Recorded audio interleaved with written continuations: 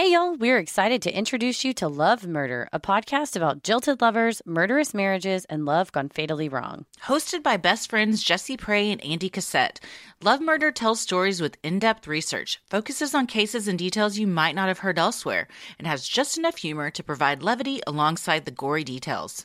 Some of their recent cases include a PTA mom with a murderous exotic dancer past, a domestic disturbance that uncovers a body in the basement of a haunted house, and a serial poisoner who evaded the FBI by faking her own death and coming back as her own twin. Subscribe today to Love Murder on Apple, Spotify, or wherever you listen to podcasts. Arrested for something someone saw in their dreams, Ryan Ferguson hoped justice would prevail in court. He wasn't prepared to face a corrupt system, fabricated evidence, and a prosecutor who seemed willing to do anything to win.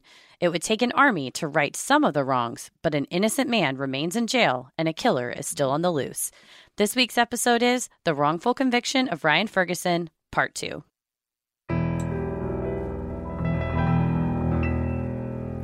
A bump in the night, your heart fills with dread. Probably a murderer who wants you dead. It could be a ghost, a demon, or worse. Perhaps you're the victim of a witch's curse. It's hopeless, you're doomed. You'd call a priest if you could. You'd rather just listen to Who? Sinisterhood.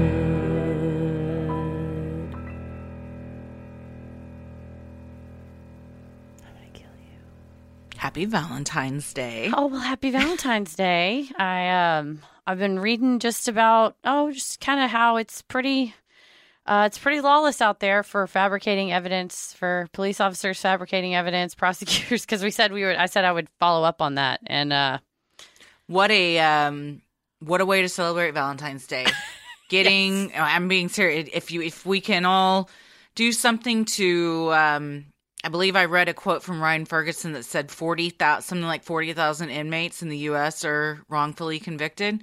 Mm-hmm. If we can do something to just free one of those, then that's what love is truly about, Heather. I mean, it's something to be passionate about, that. And then, you see Ryan Ferguson gets out, but the same people that put him in there maybe are still working their jobs. A lot of times we see, like in the Michael Morton case, Ken Anderson was the prosecutor in Texas. It's like a very famous case of hiding evidence. He became a judge. And wouldn't you know, the prosecutor in this case became a judge. It's almost like they're scared to say that anybody in their own brethren is doing anything wrong.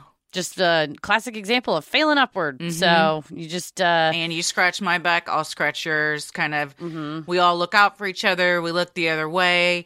When that works for some things, like improv, but not in the legal system when everybody's doing shady shit.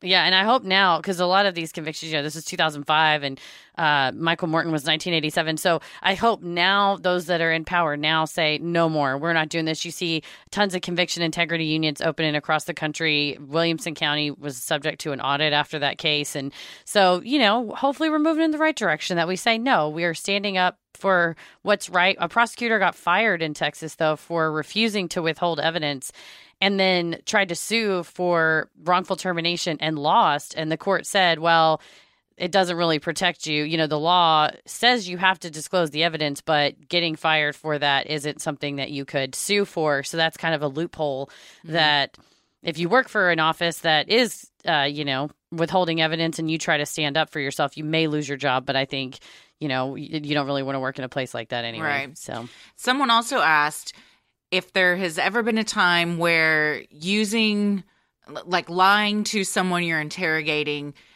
it has helped get an actual confession out of them.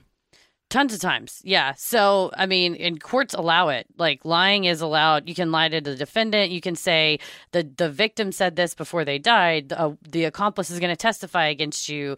If it's an actual murder and you tell the suspect, well, she actually survived and she's in the hospital and she's telling us that you did it, even if the victim is actually dead, they can come in and say, well, we tested your DNA and your DNA, it matches, it's a match, or we checked the fingerprints and the fingerprints matched. How is this legal? Is there like an actual law that's said like this is why this is okay to do this? No, I mean, frequently what you find, it's not like it says a law says you get to live. The law says you can't murder people. So it doesn't say the law says you're allowed to lie. It's been that there have been tons of cases of police officers lying during interrogation, and then when the suspect or when the defendant challenges it later, the court says, no, that's fine. There's a couple, I believe it's a minority of states, and I think Florida is one of them, that they will throw out a confession if the confession is based on a fake police report, or a fake DNA report that says, well, these semen stains match your DNA or whatever. But it is usually the majority of the courts, they're allowed to, I mean, up to fabricating evidence. It's the convictions have not been thrown out, or the confessions have not been thrown out, unfortunately. Yeah, that seems, I don't know. Like I said in the last episode, it just doesn't sit right with me that is allowed. Well, and the tables have kind of turned a little bit as far as civil liability, and the Missouri's in the 8th Circuit. And one of the things that prosecutors can hide behind is qualified immunity. And the 8th Circuit recently, I mean, and we'll get to the civil case here and what happened with the liability in this case. But I think it was in Nebraska. It was some investigators had manufactured false evidence, and the defendant was innocent, and they had manufactured fake evidence, and he was allowed to sue them. They tried to claim qualified immunity to try to throw the suit out, and the 8th Circuit said, no, we're not allowing that. And I think the 4th Circuit also said, it's a violation of someone's due process rights to knowingly use false evidence, and this is, clearly established. So it's one of those where, and the problem is it's illegal, right? So you can't tamper with a witness. You can't tamper with physical evidence.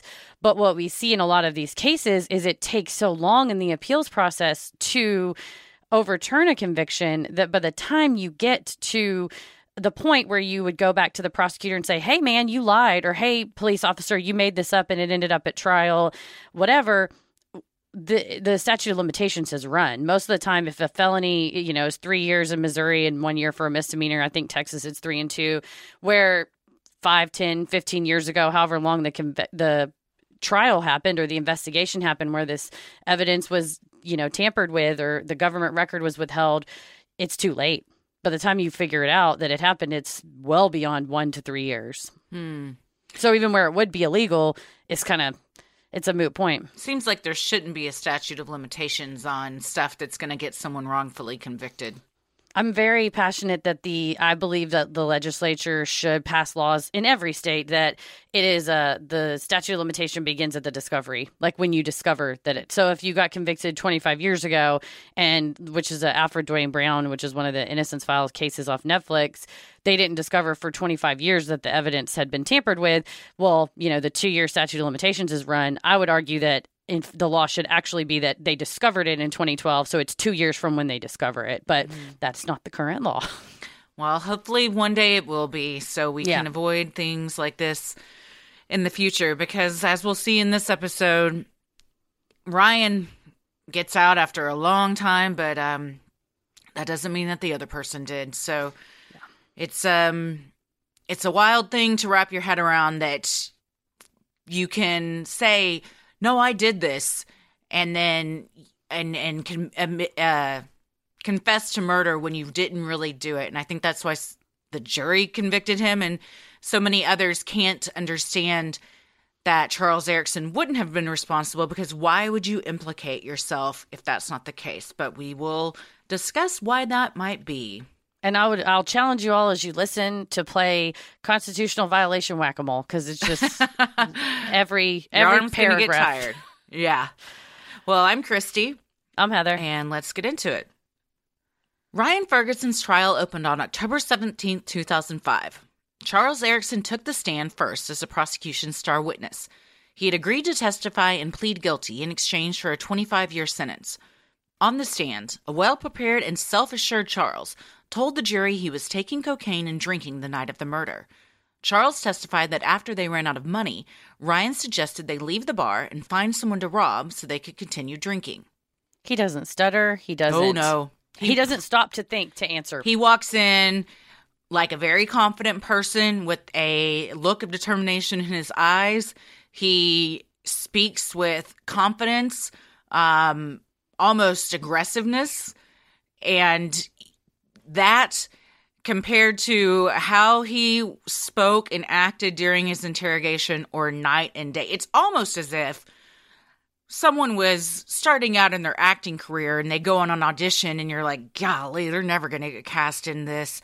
And then they have a couple months of really intense coaching by a really good acting coach, and then they go out and they nail that other audition and they get cast in all sorts of stuff.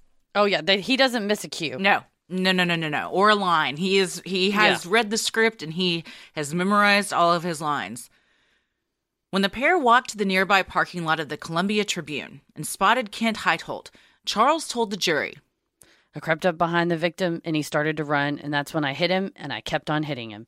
Charles stood and demonstrated on Kevin Crane just how he supposedly hit Kent Heitholt. And they make kind of a dramatic thing about the trial transcript's completely available on freecharleserickson.org, and about, Your Honor, we need to uncuff him. We need to. So, I mean, you're really pushing it. In my opinion, it's this like, for the jury, you're creating, he is a criminal. He did this. And now we have to unhandcuff him, and he's going to show you what he did and unshackle him. It's very dramatic. It is. And they showed in Dream Killer also. And Prosecutor Crane, who is one of the biggest sexist shit we've ever discussed on this show that isn't an actual murderer. That face. Oh, yeah. You just want to punch it. He's very smug, very arrogant. And to also be watching this and know now you're lying through your fucking teeth, and you know that. It's just, it makes it even worse. But he stands in front of Charles, and I mean, Charles, we talked about in the last one, is 5'6". Crane is probably 5'10", 5'11", and Charles is noticeably smaller than him and having to like reach up. Kent Heitholt was 6'5". Yeah. It doesn't make any sense. He wouldn't have even been able to reach his head with a tire iron. It's impossible. After the victim hit the ground, Charles testified that's when Ryan stepped in. He was down there and he had a belt and he had a foot on his back and he was pulling up with a belt. He was strangling the victim. After the crime, Charles testified that Ryan had a smile on his face. Later, when the pair allegedly ran into friend Dallas Mallory, Charles testified that he had Heitholt's belt in my pocket. Yet somehow when they search his clothes and everything, there's no blood. If you had the victim's belt in your pocket that had just been used to strangle him, and the crime scene, as they show in Dream Killer, is very grisly, you would have blood all over you. All over your clothes. It would have been on your hands. You would have had defensive wounds. I mean, it's just none of it made any sense from the jump. And one of the fake police reports, they said, oh, Dallas Mallory said you were holding something in your hand. And, you know, so it's just, it doesn't even match. It's like you can't even match your own fabricated evidence. You're like, so was it in his hand or was it in his belt or in his pocket? No. Charles told the courtroom that when he and Ryan returned to the By George bar, Ryan admitted to Charles they didn't even need the money, as Ryan had cash in the glove compartment of his car. According to Charles, Ryan stated he had always wanted to kill someone. Charles also testified that after confronting Ryan about the murder months later, Ryan threatened to kill him if he ever told anyone. And again, the murder happened well after the bar was shut down. Ryan didn't have any kind of a rap sheet. He was a clean-cut kid. I mean, to go from not have anything on your record to like, I want to kill someone and tonight's the night. That's just not a jump rational and reasonable people make. No, and he's like a literal Eagle Scout and everything. Yeah. It is almost as if when making up this soliloquy to have Charles deliver that the writer was just going well beyond what was even close to reality. But, you know, that the jury hears that's all they hear. So they, you know, they're not even, well, especially when the defense will and if the defense doesn't challenge anything or paint a different picture, then you really only are getting one side. It's heartbreaking in the documentary to watch this going on and Ryan's just sitting there. I've always thought, I think I talked about this in the last episode too, if you're a defendant and you know you didn't do it and you're just listening to these lies upon lies, like not just lies, but like the most heinous lies that just, you're like, how am I even here? How is this being said? None of this is true. And you know that, and you just have to sit there with no expression on your face and just take it all in and not say anything. I don't know how people don't just have outbursts more than they do. 100%. It's like not even close to reality. Your natural inclination is to go, what? And just what to stand up and be like, this is all bullshit. None of this happened. I mean, you're internally screaming. There's got to be a ton of times where people have externally screamed as well. I would be one of them because I just couldn't sit there and listen to that knowing your life is on the line. Exactly.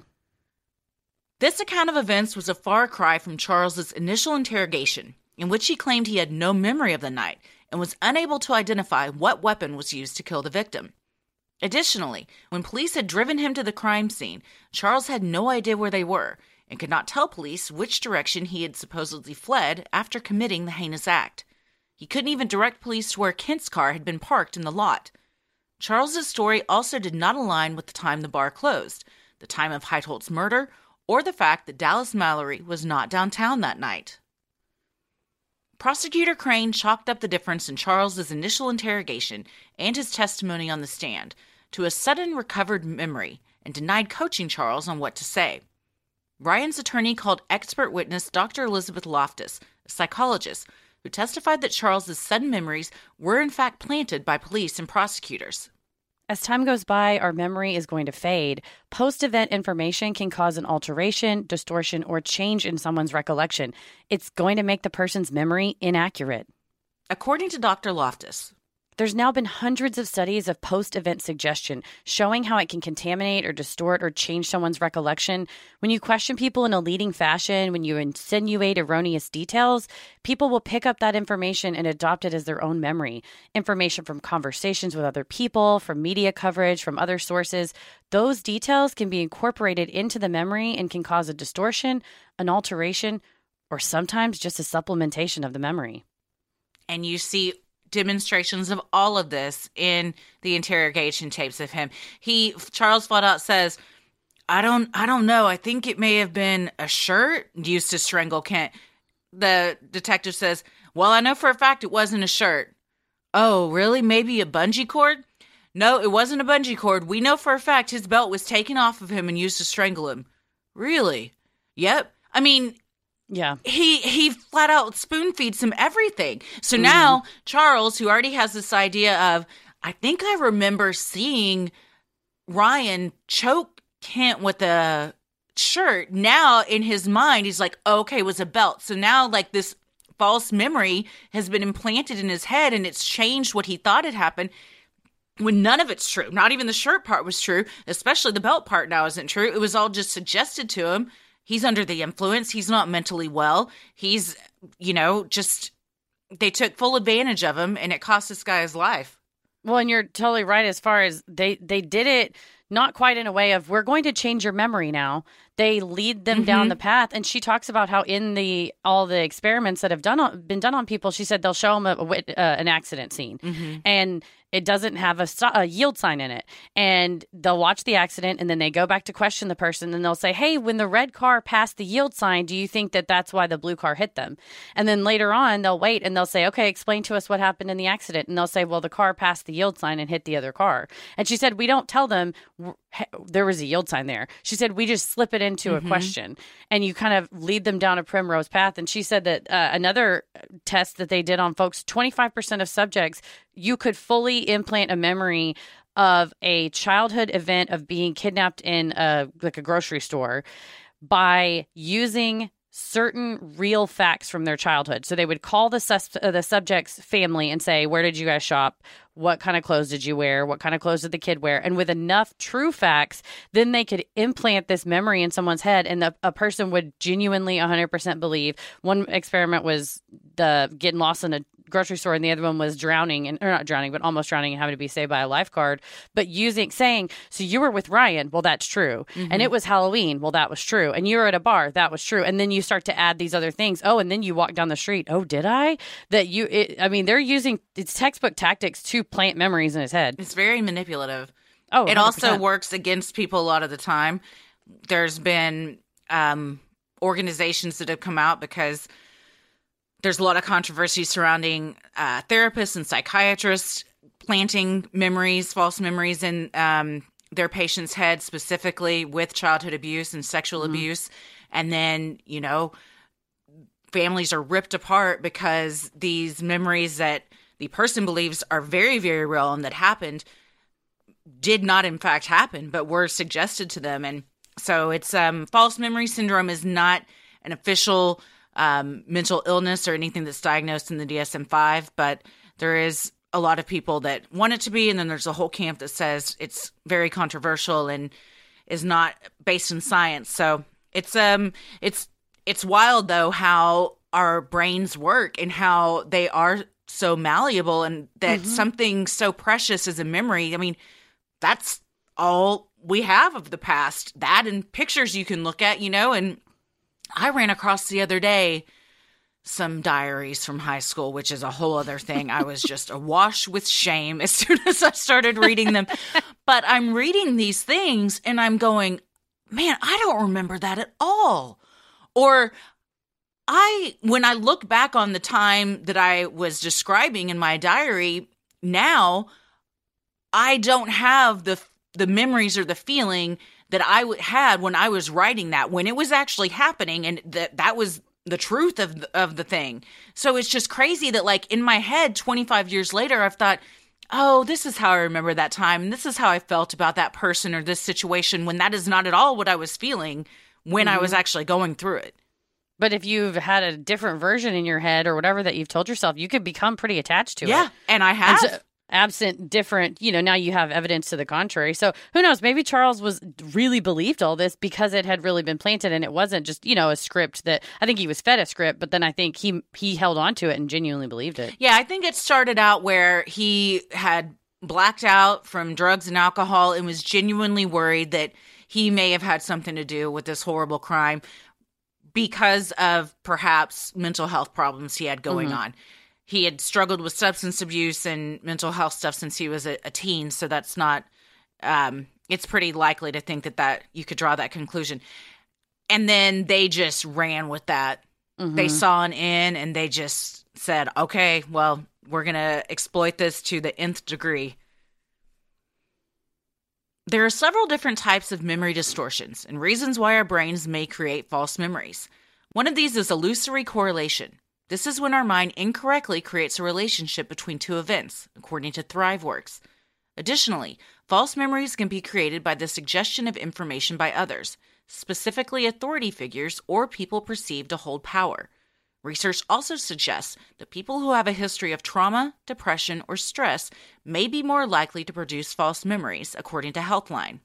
It's just a checklist of all the scenarios that was going on here. Yeah.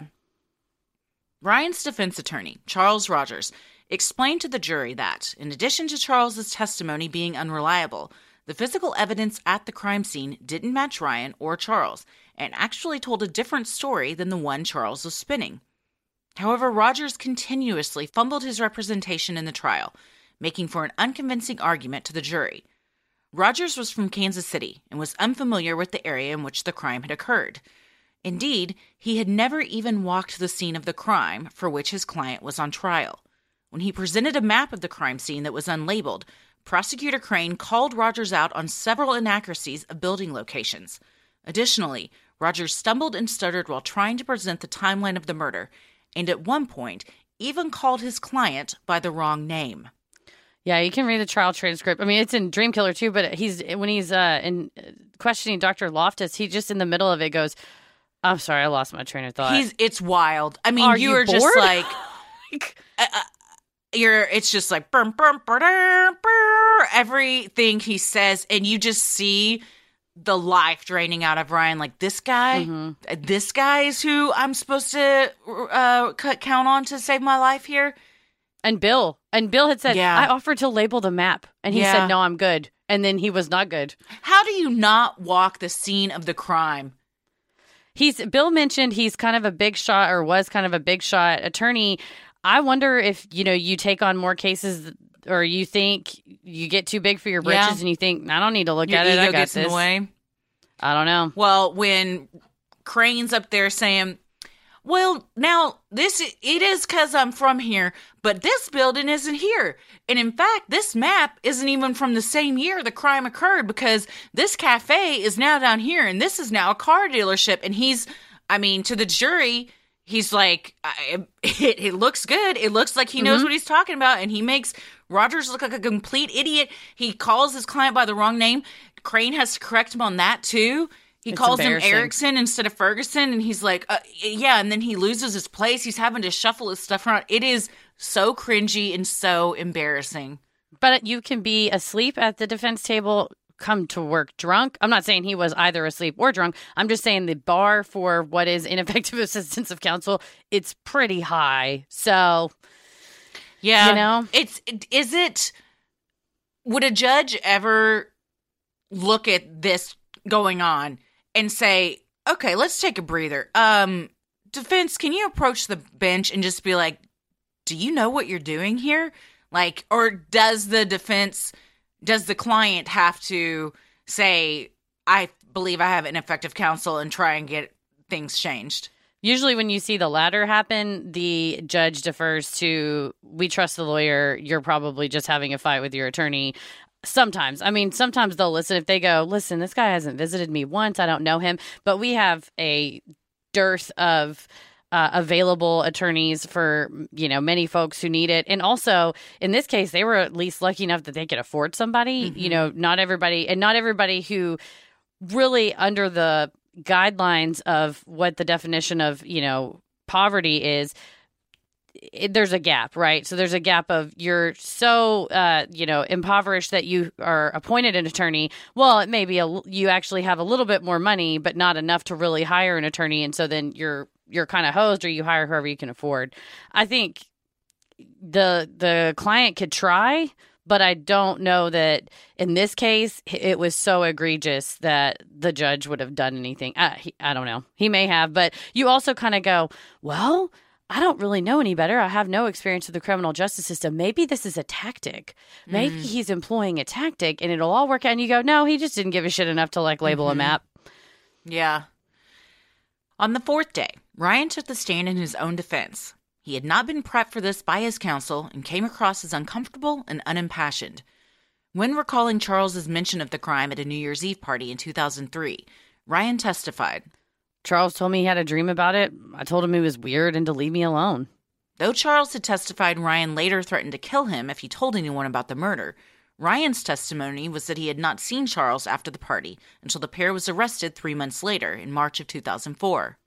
And you can also see in the footage on Dream Killer and reading in the transcript, Kevin Crane was really poking the bear with Ryan, bullying him, yelling at him, trying to trick him, talking over him, interrupting him in the middle of a sentence, and okay, no, that's fine. Yeah, okay, kind of passive aggressive, implying things that might not be there.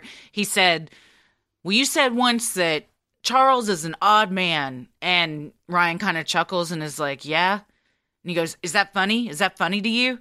And Ryan's like, "No, it's not funny." "Okay, well, you laughed, so I thought maybe you thought that was funny." He's like, "No, I wasn't laughing." I mean, you can just he had not been prepped at all, and Bill says in the documentary, when they call him to the stand, he knows he hasn't been prepped. And he's like, why are they doing this? This is like a Hail Mary. This is unheard of to have him go up on the stand.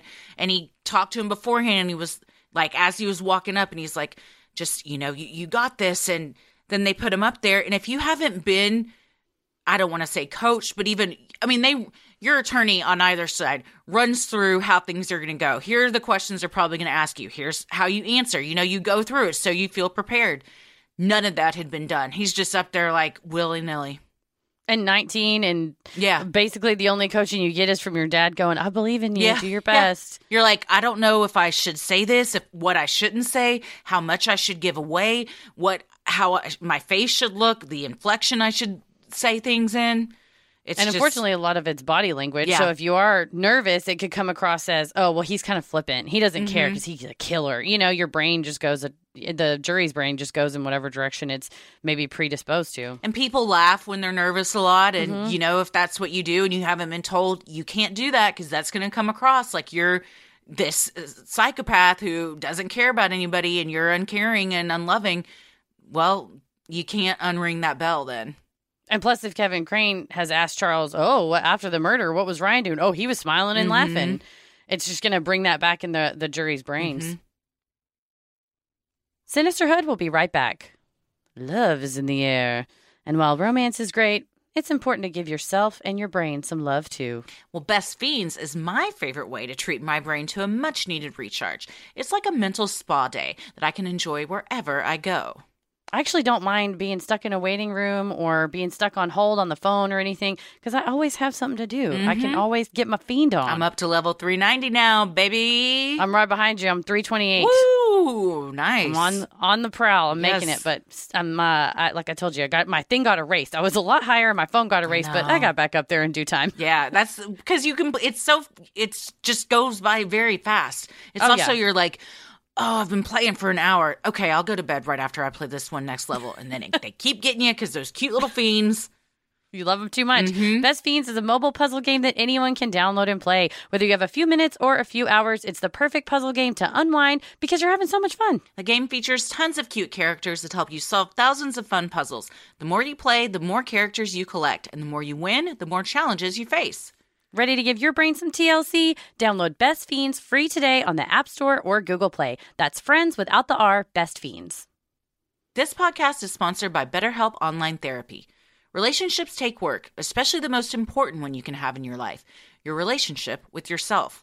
A lot of us will drop anything to go and help someone we care about. We'll go out of our way to treat other people well, but how often do we give ourselves the same treatment? I have to do this for myself all the time and make myself a friend and treat myself like I would treat you. You got to say to yourself, would I say this to someone I care about? Then I shouldn't say it to myself. And sometimes it takes another person, a sounding board, to learn that.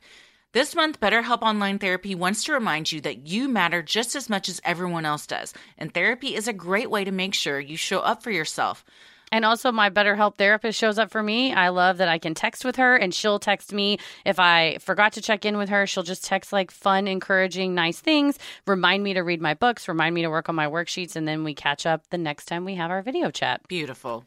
BetterHelp is online therapy that offers video, phone, and even live chat sessions with your therapist so you don't have to see anyone on camera if you don't want to. It's much more affordable than in-person therapy, and you can be matched with a therapist in under 48 hours. Give it a try and see why over 2 million people have used BetterHelp online therapy. This podcast is sponsored by BetterHelp, and Sinisterhood listeners get 10% off their first month at betterhelp.com/sinister. That's BetterHelp.com/sinister. Well, I watched the big game on my delightful all-form sofa, and it was great for me to sit up and eat my snacks and also lay back after I'd eaten a lot of snacks and just relax. You know what? After I danced around my living room to that bomb-ass halftime show, I just got to relax on my all-form sofa, one that I picked my own fabric for, which is spill and stain and scratch resistant, which is very important in this house. I also got to pick the color of the legs, the size, and shape to make sure it was perfect for me and my home. We both have all-form sofas. Mine is in a teal color with natural legs. I was able to get rid of my chunky, clunky old sofas, and I have this sleek, very comfortable sofa, and it's great for when people come visit. It's awesome. And if getting a sofa without trying it in store sounds a little risky, you don't need to worry. You get 100 days to decide if you want to keep it. That's more than 3 months. And if you don't love it, they'll pick it up for free and give you a full refund. To find your perfect sofa, check out allform.com/creepy. And right now, Allform is offering 20% off all orders for our listeners at allform.com/creepy. According to the trial transcript, Ryan's cell phone pinged near the By George bar at 2:08 a.m., indicating he made a call lasting around a minute.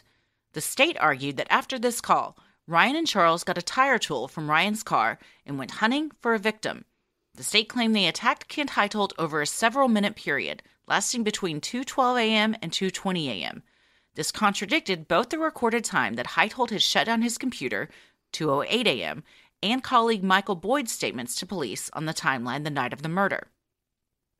On foot, it takes 7 minutes to get from By George to the parking lot of the Tribune. Prosecutor Kevin Crane claimed Ryan and Charles attacked Kent from 2:12 a.m. to 2:20. This couldn't have been possible because the phone ping put them 7 minutes away from the parking lot at 2:08. The earliest they could have gotten there was 2:15. Michael Boyd told police he was in the lot talking to Kent around 2:10. Boyd said he shut his own computer down at 2 a.m., talked to a janitor named Mike for 5 to 10 minutes, and spoke to Kent in the parking lot shortly after, putting Boyd and Heitholt in the lot together around 2:05 to 2:10 a.m. Despite multiple holes and inconsistencies in the state's argument, Ryan's attorney only briefly challenged this at trial. Yeah, he just kind of mentioned it in the closing. Good Lord. It baffles my mind that that's your whole job, is to try and not get this person convicted of a crime they didn't commit, and you mail it in. Of all the jobs to not mail in, that's at the top. Like heart surgeon, a criminal defense attorney, a school bus driver. These are all things that, like, don't show up and half-ass your job. No. And he, to his credit, he mentioned it. But I give him zero credit. I mean, there's just so many, I think, more effective ways that the defense could have been presented, and including it's sad to say, but juries they've come to expect a little razzle-dazzle, a little bit of technology, a little bit of all the trials I saw when I interned for the judge involved visual. You want to have visual exhibits. Because you see Law and Order. You see all those crime shows, and you're like, this is what a courtroom is supposed to look like. Yeah, and having the map printed out, great. Having the map printed out and you don't know what you're looking at, terrible. Not good. And Kevin Crane kind of gave the razzle-dazzle. He was dramatic in his presentation. And from the video footage available on the documentary and then reading the transcript, Rogers struggled with the technology. He struggled with the microphone speaking into it. He struggled with the jury being able to see certain things. And it's like you're doing a performance for an audience. They just tune out. Mm-hmm. At some point, they're listening to the most effective speaker in the room, and that was Kevin Crane by a mile. Rogers shows the interrogation footage of both Erickson and Ferguson, and one of the jury members has to say, we can't hear what's going on over here. And so they tried to move the TV, but like the acoustics in the courtroom and the recording they had, it just didn't translate. And if you can't hear like something as important as that, like you said, you just tune out. And why didn't you test that ahead of time? I don't know. Can you go into courtrooms ahead of time and like look around and figure that stuff out? Yeah, and that's also, it's a good thing for a defense attorney to do because that was not the first or only trial that Kevin Crane had in that courtroom.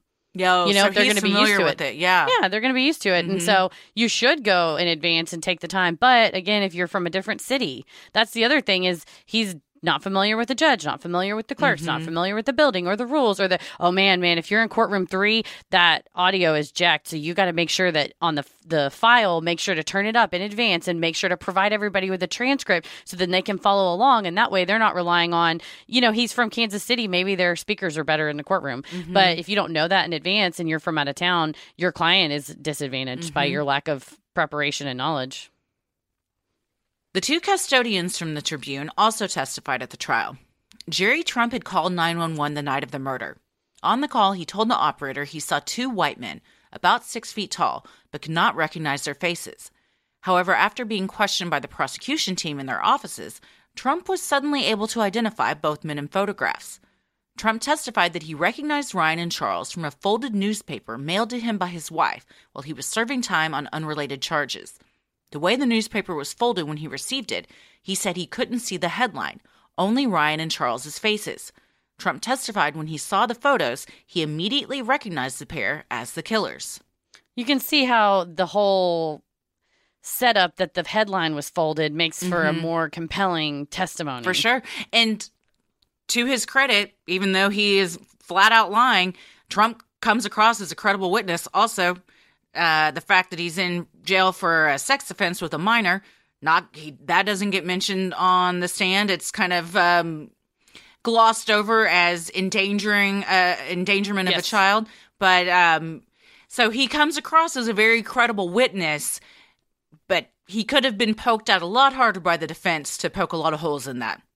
Yeah, whenever you are provided with exculpatory evidence that allows you to mount a reasonable defense, for sure, you can absolutely try to impeach this guy. But if they do ask him, they say, you have a criminal record. Yes, I do. It was endangering a minor. Yes, I do. And they get the timeline of when he was in jail. Versus he served 6 months, was out on probation, violated probation, had to go back. And then it was while he was back in jail that he allegedly received this envelope. So it's, again, you kind of poke that balloon so it deflates it. So later on, the defense can't go, you're a sex criminal, aren't you? But comes across, yes, sir, no, sir.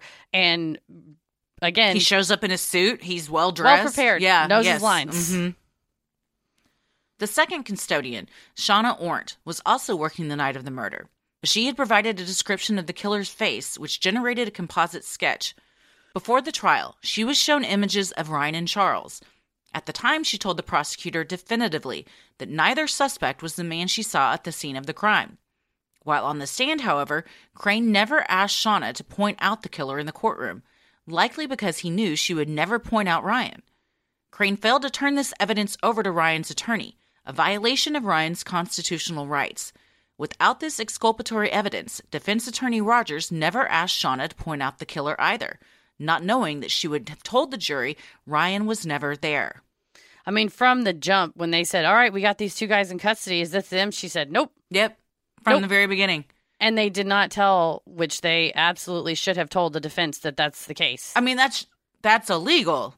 Yeah, right? Well, yeah, it's illegal. It's called a Brady violation. Yeah. So there's a Supreme Court case called Brady versus Maryland that sets up this 3-pronged test of what should and shouldn't be disclosed. And you should the state should err on the side of disclosing. So in this case, Crane full on knows he should disclose this to the defense. Mm-hmm. He chooses not to, and is just banking on the fact that he's never going to get called out on it, because if he doesn't get called out on it, then he didn't actually do anything wrong or illegal. No, because, no matter what, he did something. It's just as far as if they found out about it and then they can challenge the conviction. It could be that, I doubt it, but it could be that the police, she said to the police officer, oh, that's not them. But the knowledge of the police is imputed to the prosecutors. So it doesn't have to be that she said it to the investigator from the prosecutor's office. However, he had, I believe, 2 different prosecutors from his office that were interviewing folks. So it would be hard for me to believe that he did not know that she said, oh, that's not them. And that's, to me, proof, because he didn't ask her, hey, do you see the person that you recognize from that night in this courtroom? That just never came up. And like she said, well, he didn't ask me, so I couldn't just say it. You can't say that? You can only answer the questions. Mm-hmm. Yeah, you've been asked, they'll just strike it. Yeah, at the same time, though, it's been heard. Like, Yeah, right. It'll get struck, but could it, just while out. If you say something like that, they strike it, but the jury still heard it. From what I understand, at least from Jerry Trump's perspective, and he, again, had a criminal record and was now again out on, I think, probation. No, he was out on parole at this time. And Shauna Ornt as well. They mentioned how and Dallas Mallory, they were all strong-armed a bit. They were all kind of, you better not. Shauna Ornt straight up said she felt very intimidated. Uh-huh. I mean, she, in the documentary, she is on the verge of tears. Mm-hmm. They even ask her, are you nervous? And she's like, yeah. And then she says later in interviews with Dateline and also Bill Ferguson that she felt very intimidated by Crane. And like if she were to speak up about anything, that something bad could happen. Well, and you sit there and see these people are prosecuting a person I know that did not do this. Right. They're for damn sure willing to do something to me. And so, yeah, Brady applies whether the failure to disclose is intentional or inadvertent. I think it's here. I think it was intentional. But even if you say, oh, it was inadvertent, oopsie, it's still a violation of his constitutional rights. And to me, the Jerry Trump, what we find out later about where he actually, saw, quote unquote, saw this newspaper article, and this fact that Shauna Ornt refused to identify them. The second prong of Brady is that it has to be favorable to the defendant, which obviously here that's favorable. And the defendant would have to show that, in light of all the evidence, it's reasonably probable that the outcome would have been different had the prosecutor made this timely disclosure. And I think here, yeah, you have this lady on the stand and you go, is the person that did this in the courtroom? And she goes, no. And you say, oh, really? No, that's not him. Yeah. It wasn't him. Well, okay. And if Rogers doesn't know that, he's not going to ask her, because what if she does point to his client and then he's just stuck his foot in his mouth even more? So you're kind of trying to play it safe. But had you known, he didn't know. It's not his fault. No. I'm just saying that's how it proves that, because he would have asked that and it would have been favorable to Ryan. This is absolutely a Brady violation that they didn't disclose that. One person prosecutor Crane refused to call to testify was Dallas Mallory, as Mallory would not corroborate Charles's story. Additionally, Rogers did not call him as a witness for the defense. Rogers justified this decision to jurors by saying, we don't have the burden of proof. Even so, if Rogers had called Mallory to testify, it's possible Ryan's trial may have had a different outcome. Especially given the Ferguson family had hired their own private investigator and they got an affidavit from Dallas Mallory saying, I was intimidated. Everything I've said to the police has been due to coercion. They've lied. I never said that. They put words in my mouth. I could not have been there.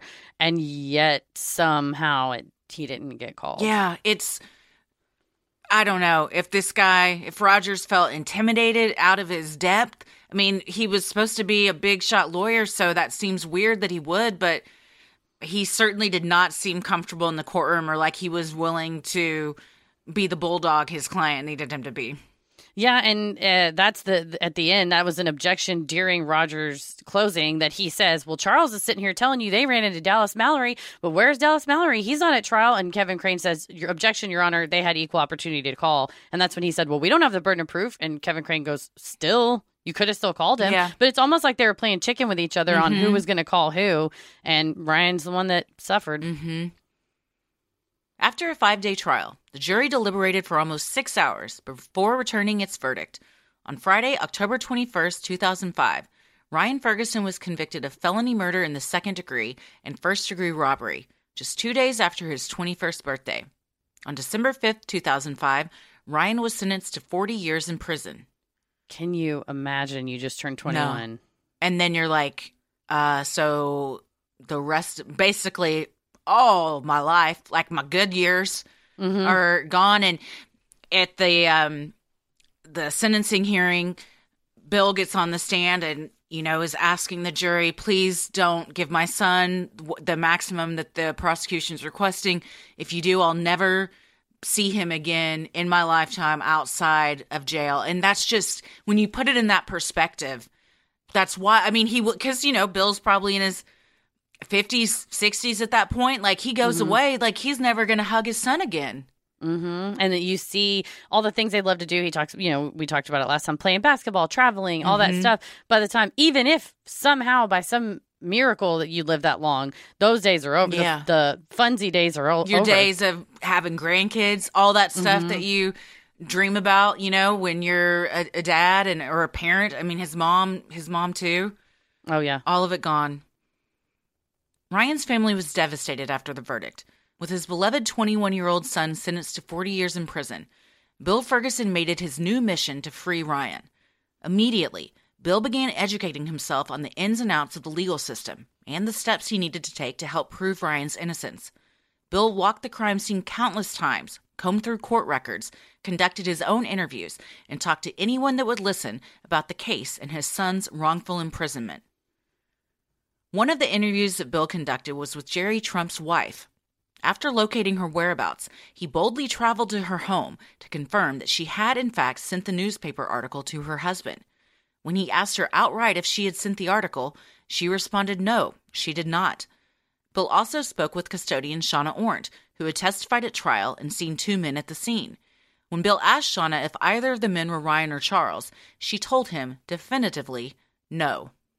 And your heart just must sink going, you start to go, well, maybe, initially you go, I think this might be kind of a cover up or this might be kind of a hit job. And then you start to talk to the witnesses and go, oh, it was entirely a hit job. Yeah. This was entirely made up. I think your heart drops. At the same time, it probably gives you hope because you think, well, I'm going to gather all this evidence. We've got to get a retrial. How could we not? And then my son's going to get out. You start to pull at that yarn, pull at that thread, and it's going to start to unravel. Sadly, even in this case, which I think is smoking gun evidence of prosecutorial misconduct, of withholding evidence and stuff, it still takes years. Yeah. With the aid of a public defender, Ryan attempted to appeal his conviction. 2 appeals courts upheld his conviction. In 2008, he filed a motion for a new trial alleging that ineffective assistance of counsel and Brady violations by the state deprived him of his constitutional rights.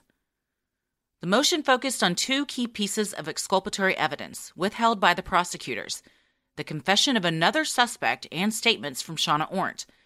In November of 2002, years before Ryan's initial trial, a public defender encountered something remarkable when representing a person accused of robbery.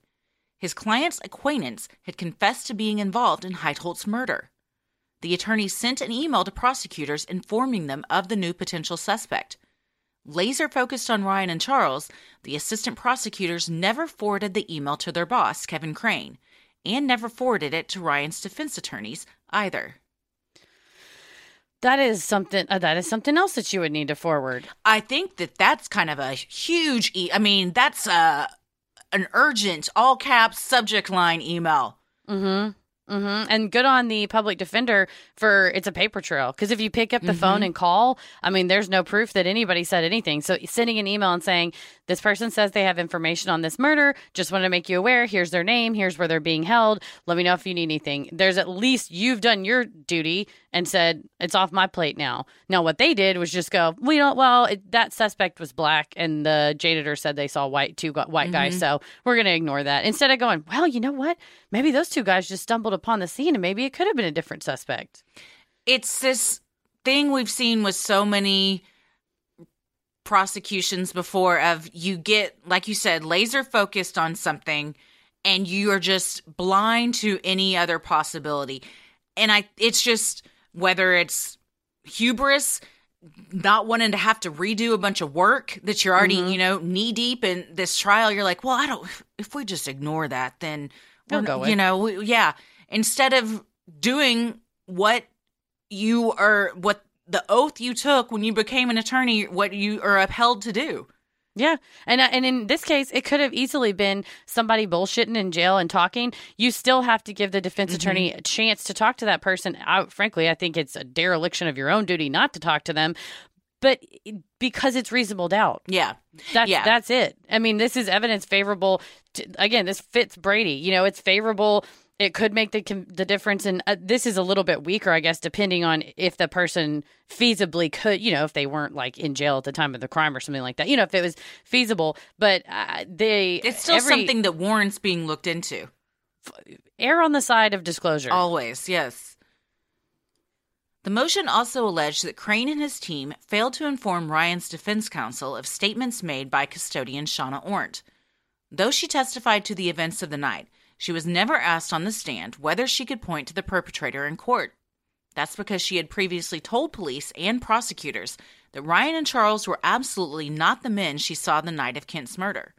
Rather than informing Ryan's defense attorney of these statements, as required under the constitutional Brady standard, Crane withheld them and never asked her to ID the men she saw while on the stand.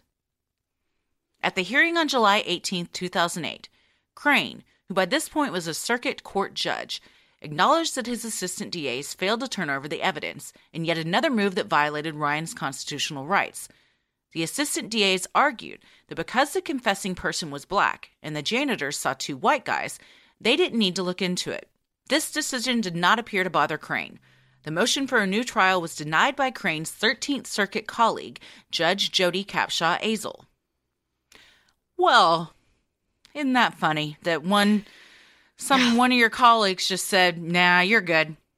It's bizarre to me, and I love whenever I have an opinion and then some genius like Kathleen Zellner is like, this, I feel the same way. Pretty much every appellate decision in Ryan's case up until the one, the final one, is bizarre and confusing to me. And it flies in the face of the standards. The constitutional standards are set. This is the facts, is how it, and then when you apply the facts to the law, you go, but actually I get a different answer. I don't know. It's kind of like math to me, where you have these prongs that need to be met, and then you have facts that fit the prongs. But then at the end of it, the judge goes, but anyway, everything's cool. Denied. It's just bizarre. I don't feel confused. I feel like the answer is clearly, I'll scratch your back, you scratch mine. Like, we don't implicate our own, or we don't question our own, is what it boils down to. Yeah, and you say, that could be any of us or whatever. I don't know. But I think that that's not your job. Your job is to, protect and uphold the Constitution. And in this case, it did not get upheld many times over. Mm-mm. In the meantime, 48 Hours and Dateline picked up Ryan's story. Celebrated exoneration attorney Kathleen Zellner later told documentary filmmakers that she saw Ryan's case on 48 Hours and noted to her staff that if his family should call, she would take the case pro bono. Bill contacted her office, and Kathleen took up Ryan's representation in 2009. Thank you, 48 Hours. I believe Ryan's girlfriend that he had met while in prison, they had started corresponding, was the one that knew of Kathleen Zellner and told Bill, like, you should contact her. And Bill contacted her, and he said he sent the email to her like 1:30 in the morning, and by the next morning she had replied to him. Oh, yeah. And said, hey, how about weekend after next we meet up and talk about this? Like, she was on it right away. He didn't have to wait months to see her. She was ready and willing. Mm-hmm. She's incredible. Oh, she's amazing. She's also from Texas, so shout out. Hell yeah. Mm-hmm. Hell yeah. Shortly after Kathleen became involved, something highly unexpected occurred. After spending 5 years in prison, Ryan received a letter from Charles. They hadn't spoken since the trial. In it, he asked for Kathleen to come visit him. Rather than proclaim his innocence as Kathleen anticipated, during the taped statement in 2009, Charles took full responsibility for the murder. However, Kathleen was not convinced. The physical evidence pointed to someone else, not Ryan and not Charles either. And this shows you what an excellent attorney that she is, because you're getting here an opportunity to go, see, look, he's taking all the blame. We could just use this to get Ryan out. And she says, no, the truth is more important because she has a moral compass and conscience and integrity. Is a great person that is upholding what her job description is. In April 2012, Kathleen Zellner represented Ryan at his habeas hearing. Charles Erickson, Jerry Trump, and Kevin Crane all testified. Charles told the judge how he was coached by the prosecution into telling what happened, and that none of what he testified at the initial trial came from his own memory. Jerry Trump testified that he lied about his wife sending the newspaper article. He stated that when he came to the prosecutor's office, Kevin Crane pointed to the photos of Charles and Ryan, indicating to Trump that they were the ones who had killed Kent Heitholt. Trump crafted the story about receiving the article from his wife, he said, at the insistence of Kevin Crane. When asked what he wanted in exchange for his testimony at the habeas hearing, a tearful Trump asked only for Ryan's forgiveness. Yeah, and I believe the language used was, they told Trump, quote, it would help us out a lot if you could say that you saw this with the headline folded down. Mm-hmm. It would really help us a lot if you. It's one of those where he was lying in a way, not to besmirch Jerry Trump, but he was lying in a way that was too smart for him, that he wouldn't have known. It's more effective testimony to say I saw the photos without the headline, but a prosecutor would know that's a much more effective testimony to say, I just saw it and in my heart I knew, oh my gosh, that's the killer, and I wasn't prompted by the link, because that's any good defense attorney would go, well, maybe you were prompted by the headline above it that said these are the men that did it. So the story that the little package that he was selling, it was clearly a package that was given to him by a professional. It also seemed just too on the nose. It's something out of a movie. I received this newspaper and it was folded in such a way that, I mean, you go out of your way to point out it was folded down, so I didn't even see the headlines. I just saw the pictures, and it doesn't even seem believable. Well, and if Rogers would have taken a second to print the freaking newspaper article out, you would see, and I believe Kathleen Zellner did it at the hearing, it's impossible, or it would be improbable that it would be folded that way, because the photographs were so close up to the headline that you would, it's not like it was on the headline, like was on the top half. Below the fold or above below the fold or whatever. No, it was all on one side, and she's like, why would it have folded to the side or been back, or and it took 2 seconds to do that. Rogers just man, he was not in he was not in the documentary except for the trial footage, probably because he has nothing to say for himself. Yeah, not a great commercial. Kevin Crane also testified. In his introduction, the presiding judge, Daniel Green, showed great deference to Crane, instructing those around him to call him Judge Crane, and saying, "That's what I'm going to call you, because that's what you were when I was practicing." Crane denied offering the newspaper to Jerry Trump and denied coaching Charles Erickson on what to say on the stand. Again, just smug. And they take so long to talk about what do you want people to call you. Oh, it doesn't matter. You can just call me whatever. Well, I think we should all refer to you as Judge Crane because you've earned that. And, just it's disgusting. This good old boys club that they have. And it's flagrant, just being very flagrant about it, just showcasing and buddy. it. Yeah. And Kathleen Zellner is not from Missouri. And she said that they fought her a lot on her pro hoc vice admission, which you say, I want to be admitted to your courts for this single purpose, and I'm going to have a local counsel with me or whatever. And that they were all fighting her and kind of like, we don't want some outsider to come in here and try to bust up what we got. It's kind of like what you see with the Murdaugh case, where it takes somebody going, we're not going to believe this. We're from a different city. You have no sway over us with your whatever charm, power, authority, whatever you think you have. She's not intimidated, and she does not back down, and she is not. They're in there just patting each other on the backs, and she's there to get the truth. She's not there to rub somebody's ego. Yeah. 6.5 months after the hearing, on Wednesday, October 31st, 2012, the 11th anniversary of Kent Heitholt's murder, Cole County Circuit Judge Daniel Green denied Ryan's habeas petition. Judge Green stated he found Charles Erickson's testimony to be not credible and false. He also found that Jerry Trump's new testimony would not have been a difference maker in the original trial. Additionally, Judge Green declared that Kevin Crane did not encourage perjury.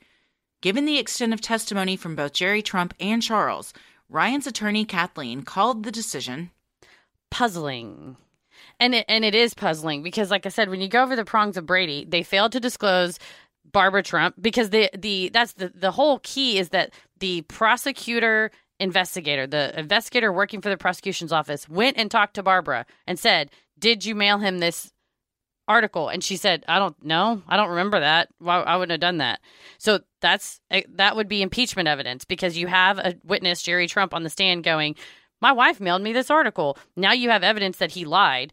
That is, whether intentional or inadvertent, that 100% should have been disclosed. And when you withhold that evidence that's favorable, that now this person who's saying, "Oh, suddenly I remembered it was him," and and then when you take that when you take that with the rest of the disclosures that they failed to do, this is just like bullseye. But for some reason, Daniel Green goes, my buddy would never do that. Yeah. I think my buddy did a great job on this. Sinisterhood will be right back. Creating goals and habits always feels great when you first start out, but trying to stick to them in your already busy daily routine, well, that's another story. Well, if you're like me and you need that extra coaching to keep you on track, then it's time to try Fabulous. Fabulous is the habit-building app that gives me the tools and skills I need to feel healthier, more productive, and fulfilled. Unlike other wellness apps, Fabulous takes a holistic approach by focusing on self-improvement, mental and physical health, mindfulness, and productivity to build a daily routine that works for me and my lifestyle. I love the thing that's as simple as taking a moment to breathe, taking a moment to be mindful, and even honestly drinking water, because my nutritionist says I need to drink more water. So I have to be reminded of that all the time, and it's something that you think you're drinking enough water, and then when your app's like, no, you still got a long ways to go, you realize, I should be drinking way more water than I thought. Also, just reminding you to unplug and take a break from your phone and everything really helps improve my mental health. Start building your ideal daily routine today with Fabulous Premium. Get 25% off Fabulous Premium by going to thefab.co/creepy. That's THEFAB.co/creepy for 25% off Fabulous Premium. Thefab.co/creepy. When it comes to personal hygiene, who has time to read that long list of ingredients on the back of the bottle? Some ingredients I can't even pronounce. Native, on the other hand, wants to help you practice safe sweats, which is why they keep their ingredients list bare naked, with ingredients you understand like coconut oil, shea butter, and baking soda. Native deodorant checks a lot of boxes: 24-hour odor protection, naturally derived ingredients, a smooth residue-free application, and over 10 scents to choose from. Recently, Native has partnered with Baked by Melissa with a collection of scents inspired by Baked by Melissa's delicious cupcake creations, from tie-dye vanilla cupcake, mint cookie cupcake, fresh peach cupcake, to ginger lemonade cupcake. They are sure to make your day a little sweeter. Smell and feel fresh all day long with Native. Get 20% off your first order by going to nativedeo.com/sinister or use promo code sinister at checkout. That's nativedeo.com/sinister or use promo code sinister at checkout for 20% off your first order. With Good Chop, you get a flexible monthly subscription plan for high-quality American meat and seafood. Delivered flash frozen for freshness and sealed with dry ice inside an insulated box, Good Chop offers convenient, contact-free delivery right to your doorstep. Order fully customizable boxes of mouthwatering ribeyes, flavorful T-bones, wild-caught salmon, tender chicken breasts, and more. Plus, all products are sourced from American farms and fisheries that set the bar high for animal welfare and sustainable practices. We just had the delicious ribeye. Paris made some little crostinis with ribeye and mozzarella cheese and balsamic. That sounds delicious. Phenomenal. Tommy grilled out the fillets last night. So good. Last week we had the scallops. Oh, some of the best scallops I've ever had. All he did was butter, salt, and pepper, and they were so flavorful. Tommy and Paris, I think, both have super high standards for quality ingredients since they're the chefs of our lives, and this checks all the boxes. It does. I love it. Go to goodshop.com/creepy100 and use code creepy100 to get $100 off your first 3 boxes. That's goodshop.com/creepy100 and use code creepy100 to get $100 off your first 3 boxes. Both Ryan and his family were devastated at the loss. Bill had been certain they were going to win. Ryan told 48 Hours that he had allowed himself to have hope and was crushed by the blow. Zellner, however, was not beat. In January of 2013, she filed an appeal to the Missouri Court of Appeals, asking for a new trial because newly discovered evidence established that Ryan was actually innocent and alleged that his due process rights were violated, depriving him of a fair trial. A key issue was whether Jerry Trump's wife, Barbara, had sent the newspaper containing photographs of Ryan and Charles to Jerry. Before the trial, Barbara made a statement to the prosecution's investigator that she did not recall ever providing her husband with the newspaper article. The investigator never told Ryan's attorney about this fact. It would have given Ryan's defense team a meaningful opportunity to challenge Jerry Trump's credibility.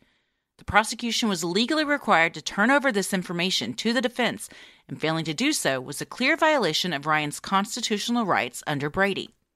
And you see this and you go, how did the last guy, every appeal before this too, I mean, this is new with Barbara Trump, but luckily for Ryan, his case didn't hinge on one piece of evidence. There were so many pieces of evidence, they kept getting other extra bites at the apple. On November 5th, 2013, a 3-judge panel at the Missouri Court of Appeals Western District vacated Ryan's conviction, holding that the prosecution failed to provide multiple pieces of exculpatory evidence to the defense. The panel concluded, the cumulative effect of the nondisclosure when considered with other information the state did not disclose renders Ferguson's verdict not worthy of confidence. Kathleen Zellner headed to Ryan in prison to tell him the news. With the phones not working, she grabbed a pen and a booklet. She scribbled, "It is over," and held it up to the glass. This is really powerful in Dream Killer 2 because the moment his parents find out is it's in real time that this is all they're being happening. filmed. Yes, and it's interesting because you would think this is like a huge phone call you get or you go to court to find out this news, but it's just online. They're just checking court records online and they're constantly refreshing because they know the decision is going to come out, and they just refresh it and it just says it online. And they, of course, lose their minds and call family and everything. And then Kathleen calls them and his mom says, "When is he going to get out?" And she just says, "Who cares? It's over. He's getting out," and she's over there. It's just seeing all of that and just the relief and joy that they feel, and just, the outpouring of emotion is really something. Well, and for, after so many hours that, Bill and Leslie put in of fighting for him, I'm sure tons of money. Now Kathleen Zellner's put tons of time in. And for Kathleen Zellner, seeing there is at least still some justice, that there are the 3-judge panel of the Court of Appeals actually follow the law, because the puzzling decision prior to that, the decisions prior to her being in the case, what happened in the investigation, this is her job day in and day out, but it has to at least feel good to go, at least there's some adults in the room that know what the heck is going on. At least this wasn't all for naught. And, she tells the documentarians, like, this is the last stop. That he's out of chances after this. And this is the appeal where you get 15 minutes to plead your case, right? Which is, she said they prepared months and countless hours for 15 minutes. I mean, that is a very small window to get everything you need to say in very concisely and make sure you don't miss anything. And I was telling you when I was reading her petition, it's so well drafted. If you ever think, man, I think I want to go to law school, or if you're in law school, I'll put it in the show. I mean, it's in the show notes as well as one of the sources. But the way that she framed pieces of evidence and was not heavy handed, I think that it's a lost art of that persuasive writing where you don't have to say, this was a huge, massive fabrication ordeal, screw up. You just go, this, and this happened. This is what they said happened. Mm-hmm. And you kind of, I mean, it speaks for itself. And she uses certain phrases and certain words that are very effective. And that coupled with her, 15-minute oral argument, I mean, obviously it was successful, but it's the difference in somebody getting up there and going, I don't know what street that building's on. Right. Gee golly whiz. Wasting 5 of your 15 minutes on just fumbling around. Mm-hmm. So she's incredible. Ryan was not freed immediately, as the prosecutors had the opportunity to refile charges. They had a week to decide.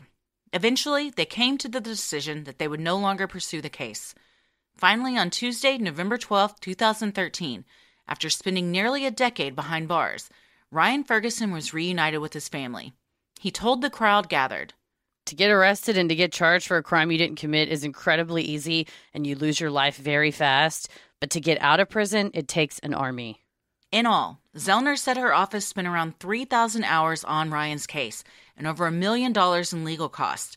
She told documentarians, It was the best $1 million I ever spent.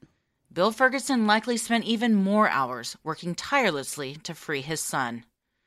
And Kathleen tells documentarians, too, people always think this can't happen to them, and I tell them this can absolutely happen to you, which was scary. I told you how I was watching that, and I thought, man, the cops could just knock on my door right now and claim I did something, and donezo, that's it for me. Drag me. Yeah. In March of 2014, Ryan filed a federal civil rights lawsuit against the city, county, prosecutor Kevin Crane, police officers, and investigators who worked on his case. Eventually, in July of 2017, the legal ordeal was over. The remaining defendants admitted liability, and a damages trial was held before U.S. District Judge Nanette Lawfrey. After the trial, the judge awarded Ryan $11 million. $1 million for each of the 10 years he was incarcerated, plus $1 million in attorney's fees. And that's again where you go, as a citizen of Missouri in this county, your county is now paying out this settlement because, well, this, it's not a settlement. They're paying out this lawsuit because they found credible evidence that they're hiding evidence. It's prosecutorial misconduct. It's police misconduct, that you should want clean people running your city because, A, you don't want to be the one on the receiving end of, I don't think I would take $10 million for losing 10 years of my life. They asked for 100. Yeah. And I would have given, if I'd been on that jury, way more than 10. But to your point, yeah, this is your tax dollars. And also all your tax dollars cost tons of money to have this trial and have him wrongfully imprisoned for a decade. Mm-hmm. And you see in other cases where the prosecutor's office fights the stuff, whether it's DNA evidence or testing or whatever, and that's yet still more hours that are being wasted. So it's a massive drain on resources in the system. And again, you're stealing somebody's life away that I don't think money can adequately compensate. No. Ryan confessed in an interview with Keith Morrison from Dateline that reacclimating to the outside world was difficult after his release. As time went on, he became more comfortable, and opportunities began to present themselves. In 2016, Ryan hosted Unlocking the Truth on MTV for one season, which told the stories of 3 wrongfully convicted people fighting for their freedom. In 2020, he began competing on the 33rd season of The Amazing Race after a casting director reached out to him on social media. The race was stopped when the pandemic began, and Ryan took the 19-month break to work out and earn his pilot's license. When filming resumed, Ryan and his partner, childhood friend Dusty Harris, were back at it again. He told 48 Hours, I've been through a lot of these stressful environments before, and I know how to support my teammate, and so all these things just kind of came naturally to me. As of January 2022, Ryan lives in New York, works for Next Step Realty, and has started the podcast Prison Counts. The show gives a voice to the formerly incarcerated and humanizes their experiences so that they and others can more easily reintegrate into society. And you can see from social media, he spends time with his parents, his sister. They, he visits his grandparents in the documentary. Yeah. You just kind of try to make up for lost time, I think, and travel. And now The Amazing Race is a real good way to see the world. Dude, for sure. I believe his Instagram, like his little bio says, wrongfully imprisoned for 10 years, living every day now to the fullest, or something to that extent. And I mean, yeah, when you've had a decade taken of your life, pack every single minute of every single day. And not even if you've had, that's a lesson for all of us. Regardless if you've been wrongfully incarcerated for a decade, like, we should all live each day to the fullest. And for so many, it takes something like this to happen to really put that in perspective. I mean, I'm so guilty of that. I'm always like, I need to do more. I need to, make every moment count. But then you get tired, you get lazy, you're like, or I could just take a nap, or I could just watch this show, which that's fine to do too. But that's something I struggle with a lot, that maybe I should, maybe we should apply to be on The Amazing Race. You did say we would kill it on there. We would crush it. We'd crush it. It would be amazing. I would have to read Ryan's book on physical fitness to really get in shape, because they do a lot of things that I would just They're amazing, and there's definitely been times in the show that you're watching it and you think, man, they're down for the count, and he just, he blows it out. Like, he reaches in and gets that inner strength that I think not everybody has, where if you said, well, he talks about how when he was in jail, he would just like read books. And I'm like, man, you made it through Ernest Hemingway, Old Man in the Sea. Good for you. Cause I could not make it through that book. Well, when you've got nothing what else but you got else time to do? Yeah. You got nothing else to do. So it's just really impressive to watch him, dig deep. And Dusty talks about he lost his dad, and that he feels like his dad is watching over them. And so you can tell, I was telling Paris when we were watching it, they're very encouraging of each other. They hug each other. They'll give each other a kiss on the head. They're like, I love you, buddy. You got this. And I said, I love where we are as a society, that it's not like, no, it's fine. Let's just not, like a lot of jokes, things like that were played for jokes in like the 90s and even early 2000s, that they just unabashedly love each other and support each other and tell each other that every day. And that's another thing we should all do is, and you said it's Valentine's Day. It's also my dad's birthday. I said it's Phil McKinney Appreciation Day. He always told people how much he loved them, how proud he was of them, and, and just not holding back. And you can tell in Ryan that he's just there to say, absolutely, like, I love you. You can do this. I believe in you. And doesn't have, you don't have time to hold back when you lose time like that. I'm a big fan of normalizing male friendships like that. Like, it's, it's been accepted for so long for women to cry to each other or give hugs or, lay on each other on the couch if they're, hanging out or whatever. All of that is totally fine for everyone, regardless of your gender, because guess what? Gender is just a social construct. And the more like those things get normalized on a big platform, like a major television show by, two guys that look like good looking bros, that I think that does a lot for where we need to be as a society. Ryan told Keith Morrison in 2013 that he intended to help exonerate Charles, despite it being his confession that convicted Ryan. I know that he was used and manipulated, and I kind of feel sorry for the guy. He needs help. He needs support. He doesn't belong in prison. Charles Erickson's appeal was denied in 2019. In June of 2021, his attorneys filed an innocence petition with the Missouri Supreme Court. The petition argued, after the Court of Appeals found that police and prosecutors engaged in wrongful and abusive conduct to obtain Ryan's conviction, it ordered Ryan's release in 2013. Even though the same police and prosecutors used the same wrongful tactics against Charles, he has continued to languish in prison. Charles remains incarcerated at the Boonville Correctional Center and currently has a parole date set for 2023. This is definitely a case of petition, sign a petition, write to your lawmakers, write to whoever, because the logic is flawless. I mean, the exact same thing happened to both of them. Why is one of them out? I think their argument is, well, but he confessed. Throughout, Ryan was adamant he did nothing. He had nothing to do with this.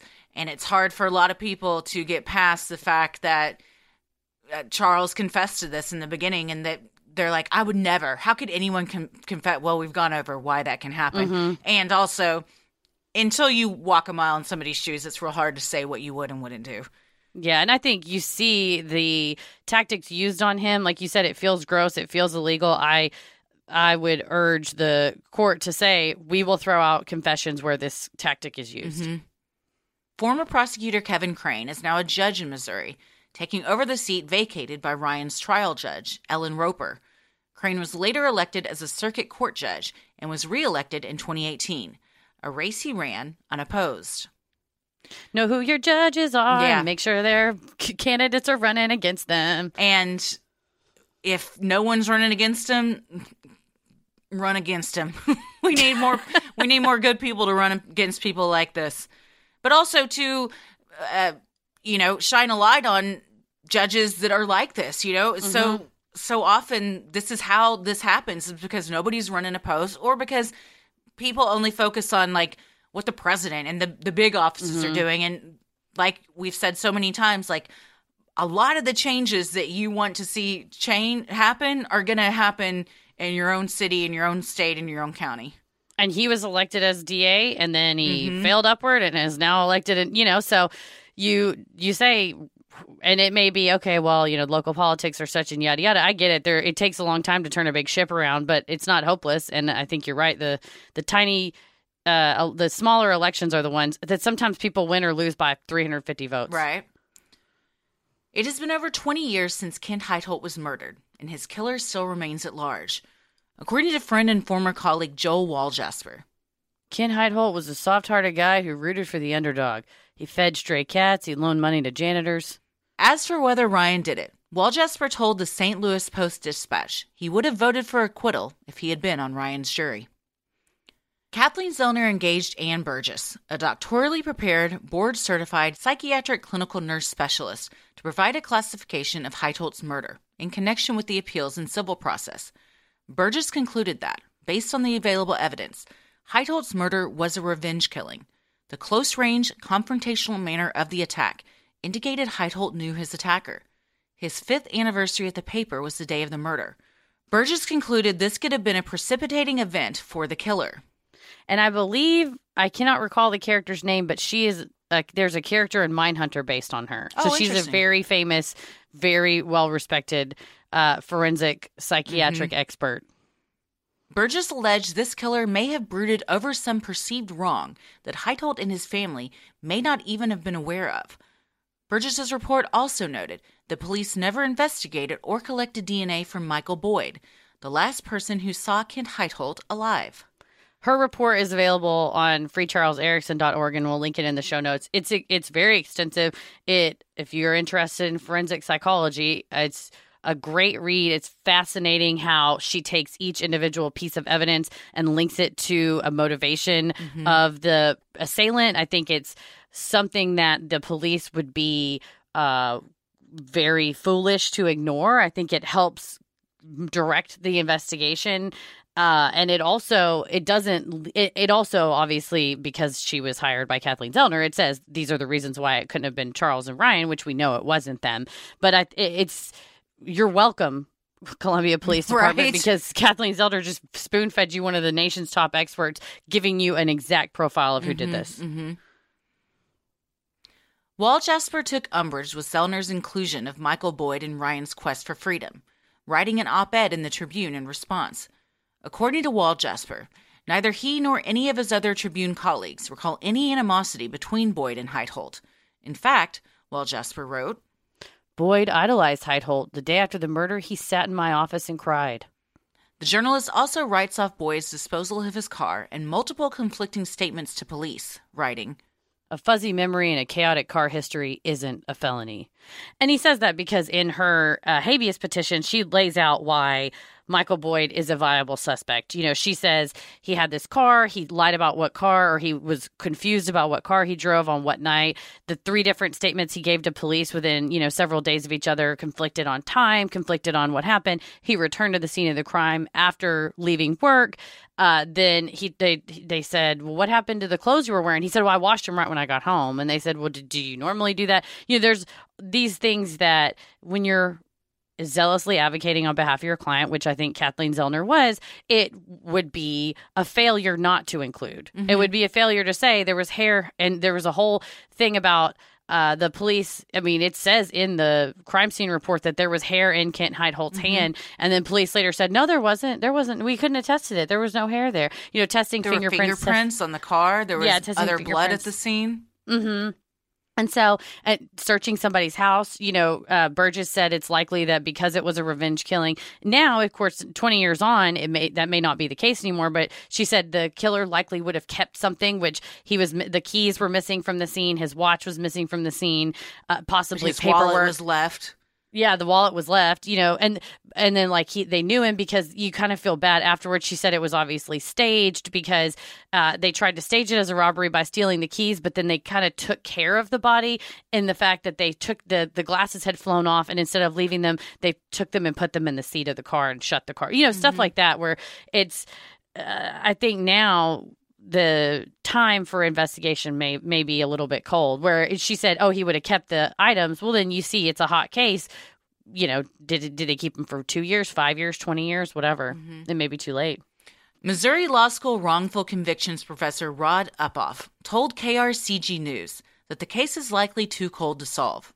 There is some hope via the DNA evidence found at the scene, but Professor Uphoff believes the more likely scenario to solve the case would be if someone confesses to having knowledge or involvement in the murder, and the confession is reported to the police.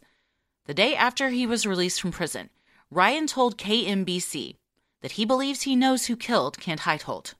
I believe we know who did it. I think it's a matter of proving it and a matter of getting help from the authorities at this point. I think the facts show clearly who did it. I'm not going to throw names out there, but anyone who takes the time to look at the evidence, I think it'll become obvious to them who that individual is. If you have information relating to the murder of Kent Heitholt, please contact the Columbia, Missouri Crime Stoppers at 573-875-TIPS or 573-875-8477. You can also go to 875tips.com. So what do we think? I think it's very telling that Ryan said, I think it will become obvious to them who that individual is. Yeah, and I think it's hard because I don't know what is stopping them from investigating the case. Yeah, unless they just don't want to take the time and effort. But or you kind of, you see in some cases where, despite all evidence to the contrary, you kind of dig in and go, I did nothing wrong. There was an interview I saw shared on social media with one of the officers in this case who said, my name's being dragged through the mud. I didn't do anything wrong. And it's like, we saw the videos on YouTube, man. Yeah, I mean, you ain't helping yourself. Yeah. So you see cases like this where, like I said, I don't know if they're just dug in, if they're overwhelmed, they don't have resources, they don't have, a cold case detective or investigator or something like that, which I think would help a lot of police departments having dedicated, a dedicated investigator to cold cases only. I think this shows us that sadly, the prosecutors and investigators can do a lot and not see. They're not personally paying out that $100 million or the $10 million verdict. They're not paying that out. The city's paying it. So where you go, well, why can't a prosecutor go to jail for something like this? Yeah. Why do they have immunity? There's qualified immunity. And also just the statute of limitations running, so changing the statute of limitations from the date of the discovery versus the date of when it happened. There's also a proposal that has been floated by legal experts, including Barry Scheck from the Innocence Project, that they should, all judges, state, federal, every single judge that sees criminal cases should issue a standing ethical rule order. And by doing that, then the rule basically says you have to disclose pretrial all evidence that would negate that would tend to negate the guilt. So like exculpatory evidence. And the reason that would be important is it would allow a court to retain authority over a prosecutor, and you can hold a prosecutor in criminal contempt for withholding evidence. So you're basically saying, I had this order in place. You didn't do what you were supposed to do under it, which regardless, the Brady violation, the constitutional thing is only going to get the conviction overturned. It's not going to put the prosecutor in jail. This order would say, I'm going to hold you in criminal contempt if you're later found to have engaged in misconduct. And that's what happened in the Ken Anderson case. The court at issue in that case had issued a standing order that way. And so 25 years later, Ken Anderson, who was the prosecutor, was able to be held in jail. Do you know how long? A day. He was given 10 days, but he was out in 5 for good behavior. Wow. Meanwhile, Michael Morton spent 25 years in jail, and Ryan Ferguson spent 10 years in jail, and this prosecutor is spending 0 days in jail. For doing nothing wrong. He's doing yes, yeah. Michael Morton didn't do anything wrong either, and another lady got murdered by the person that killed Michael Morton's wife. So you see, again, we don't know whoever killed Ken Heithold. We don't know if they killed somebody else, you know, and that blood is on their hands. So I think having those standing, you know, ethical rule orders would at the very least, there would be something that the statute of limitations hasn't run. There's a whole deal on what the statute of limitations on criminal contempt is, but like the opponents to that, or, you know, maybe more cynical folks have said, I know some people that are so absolutely egomaniac driven, they would say, I'll take 10 days in jail just to win. Yeah, it needs to be more than that. It needs to be more than just a slap on the wrist.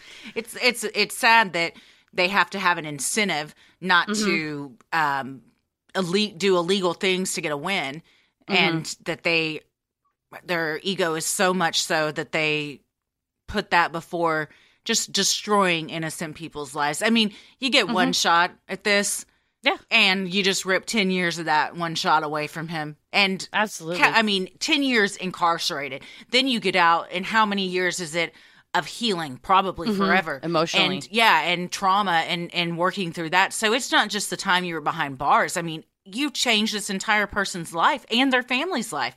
And you, again, you get promoted. I think it was like, as of 2020, it was only 4% of the prosecutors in the U.S. who were involved in wrongful conviction cases that were prosecutorial misconduct cases faced any kind of discipline. Wow. 4%. And even those, it was like a tiny, tiny sliver of those had their licenses revoked or, you know, disbarred or whatever, or reprimanded officially. But like the Ken Anderson got his law license taken away. He had practiced for 30, 40 years. So he was fixing to retire anyway. It doesn't matter. Go take it. I don't want it anymore anyways. And once you're a judge, you get a judge pension. And he gets to keep his judge pension. Wow. So you kind of just see there's really no incentive not to. Yeah. Because they're not facing anything. No, there's nobody. If you could show up at work at whatever job you have every day and you could do whatever and there's no penalty for that, no repercussions, I mean, the possibilities of the fuck ups you're going to do are endless, because there's no one like there's no accounting for anything. You're not held accountable for shit. I mean, and that's why I love that we're seeing this push towards, we want an accountable prosecutor's office. Like I said, Dallas has a conviction integrity unit. Tons of other states are getting them.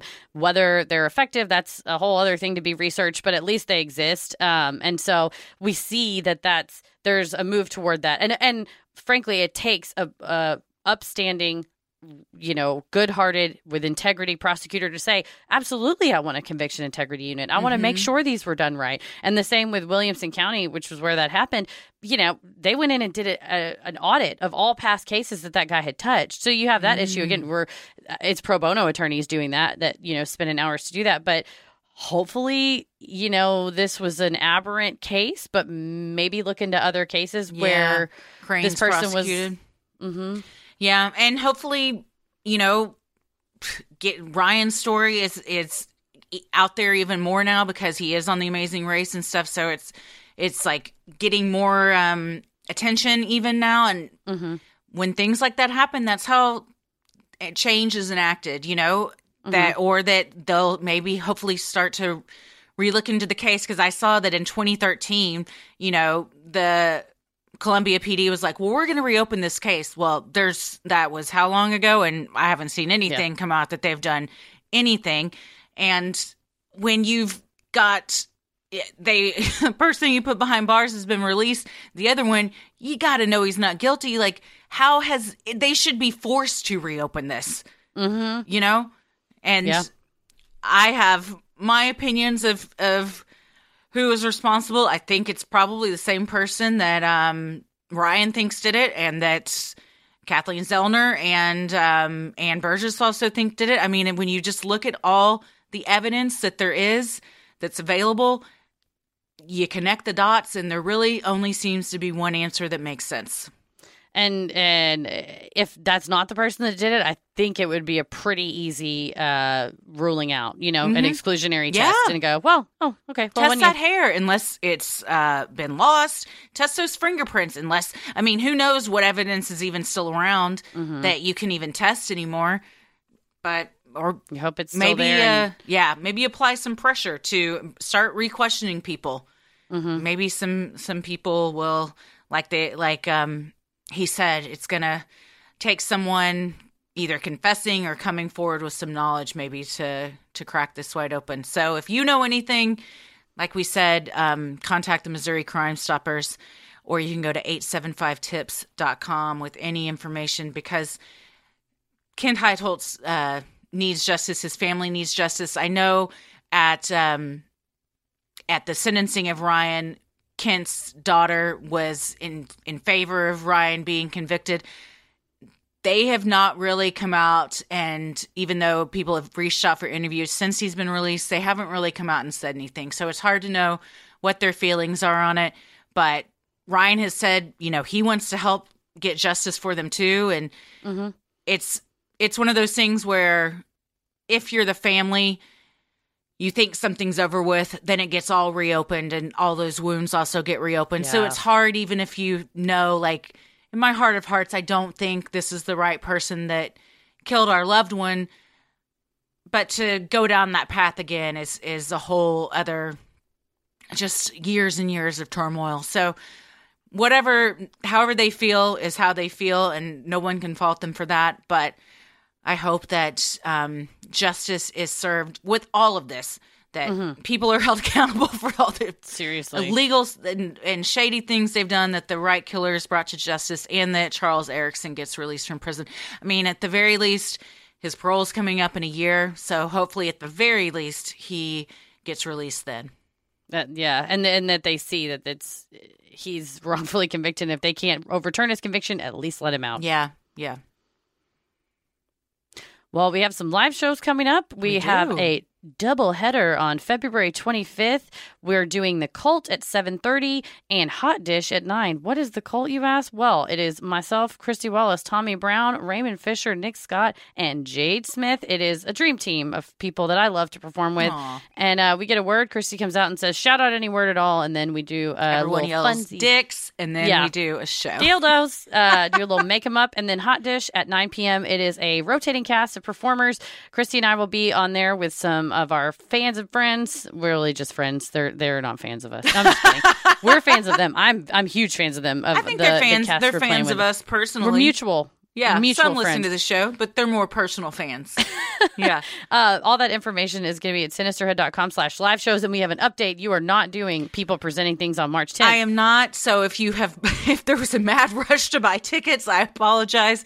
But I forgot that is the night of the Elton John concert. And it's his farewell tour. He's been saying that for a while, but I think this might really be his farewell tour. So I have always said I wanted really good seats to see him. And so I splurged, and it's that night. So I had to tell Kate, and then it was a very long text thread between Kate and Eric Van Leeuwen and myself of just Elton John pun after Elton John pun. Well, I'm excited because now I have more time to make a slideshow. Yes, I was ideating with Paris on what I could make for you, so we'll get you on another one. Yeah, I'm going to do the one in April, so I'll get back to you with more information on that. We love providing Sinisterhood to you at no cost, so if you like what you hear, consider supporting this show by donating to our Patreon. We're a small operation, creating the show for you by researching, writing, recording, and producing it ourselves. Any amount is sincerely appreciated and helps offset the cost of making and hosting the show. As a thank you, you also get some sweet perks like ad-free episodes, a Sinisterhood sticker, membership to our exclusive Patreon Facebook group for those in the Rolling the Airwaves tier and Getting Into It tier, a special shout-out on the show, monthly bonus minisode, and patron-exclusive video and audio content, including Am I the Asshole?, Relationships, Judge Christie, Dear Sinister, What It Drama, True Crime Headlines, and more. There's so many of them. It's amazing. So many. I love doing them because I love it because we just have fun doing all of them. So much fun. And the month of February, every Friday at 12:30 p.m. Central, we are doing Docuary. We get on Crowdcast, we live stream, we talk about a documentary. So Docuary every Friday, 12:30 p.m. Central. Information on the Patreon. This one coming up, we are doing The Work, which ironically is all about prisoners working through trauma and things that they have done in their lives while in prison. You also have the fun perk of access to our Discord server, where you can connect with other fans in real time and discuss the latest in true crime, share personal ghost stories, or just post adorable pictures of your pets. We help out occasionally, and we also host monthly Q&As on Crowdcast, where you can ask us all your burning questions. For our patrons not in the U.S., you have the option to pay in pounds or euros, saving you the cost of the conversion fee. Annual memberships for all tiers are also now available, and if you select this option, you get a free month of membership. For more details on all of this and specific member tiers, visit sinisterhood.com and click Patreon on the top banner. And make sure you stick around after our sign-offs to hear your shout-out. So many of you have been tagging us in pictures of you sporting your sweet Sinisterhood merch. Keep those pictures coming. And if you want some cool swag like t-shirts, mugs, totes, and even clothes for your kiddos, visit sinisterhood.com and click on shop in the top banner. The best thing you can do to help us grow is like, review, and subscribe on Apple Podcasts, Spotify, or wherever you listen to your podcast. And please tell a friend who you think would like us to check us out. It means so much to us and really helps podcasts like us get more exposure. You can follow us on Instagram and Twitter at SinisterhoodPod and like us on Facebook at Sinisterhood. Christy, where are you? I'm on Twitter at Christy or GTFO and on Instagram at Christy M. Wallace. Heather? I'm on Twitter at MCK versus the world and on Instagram at Heather versus the world. As always, the devil rules the airwaves. Keep it creepy.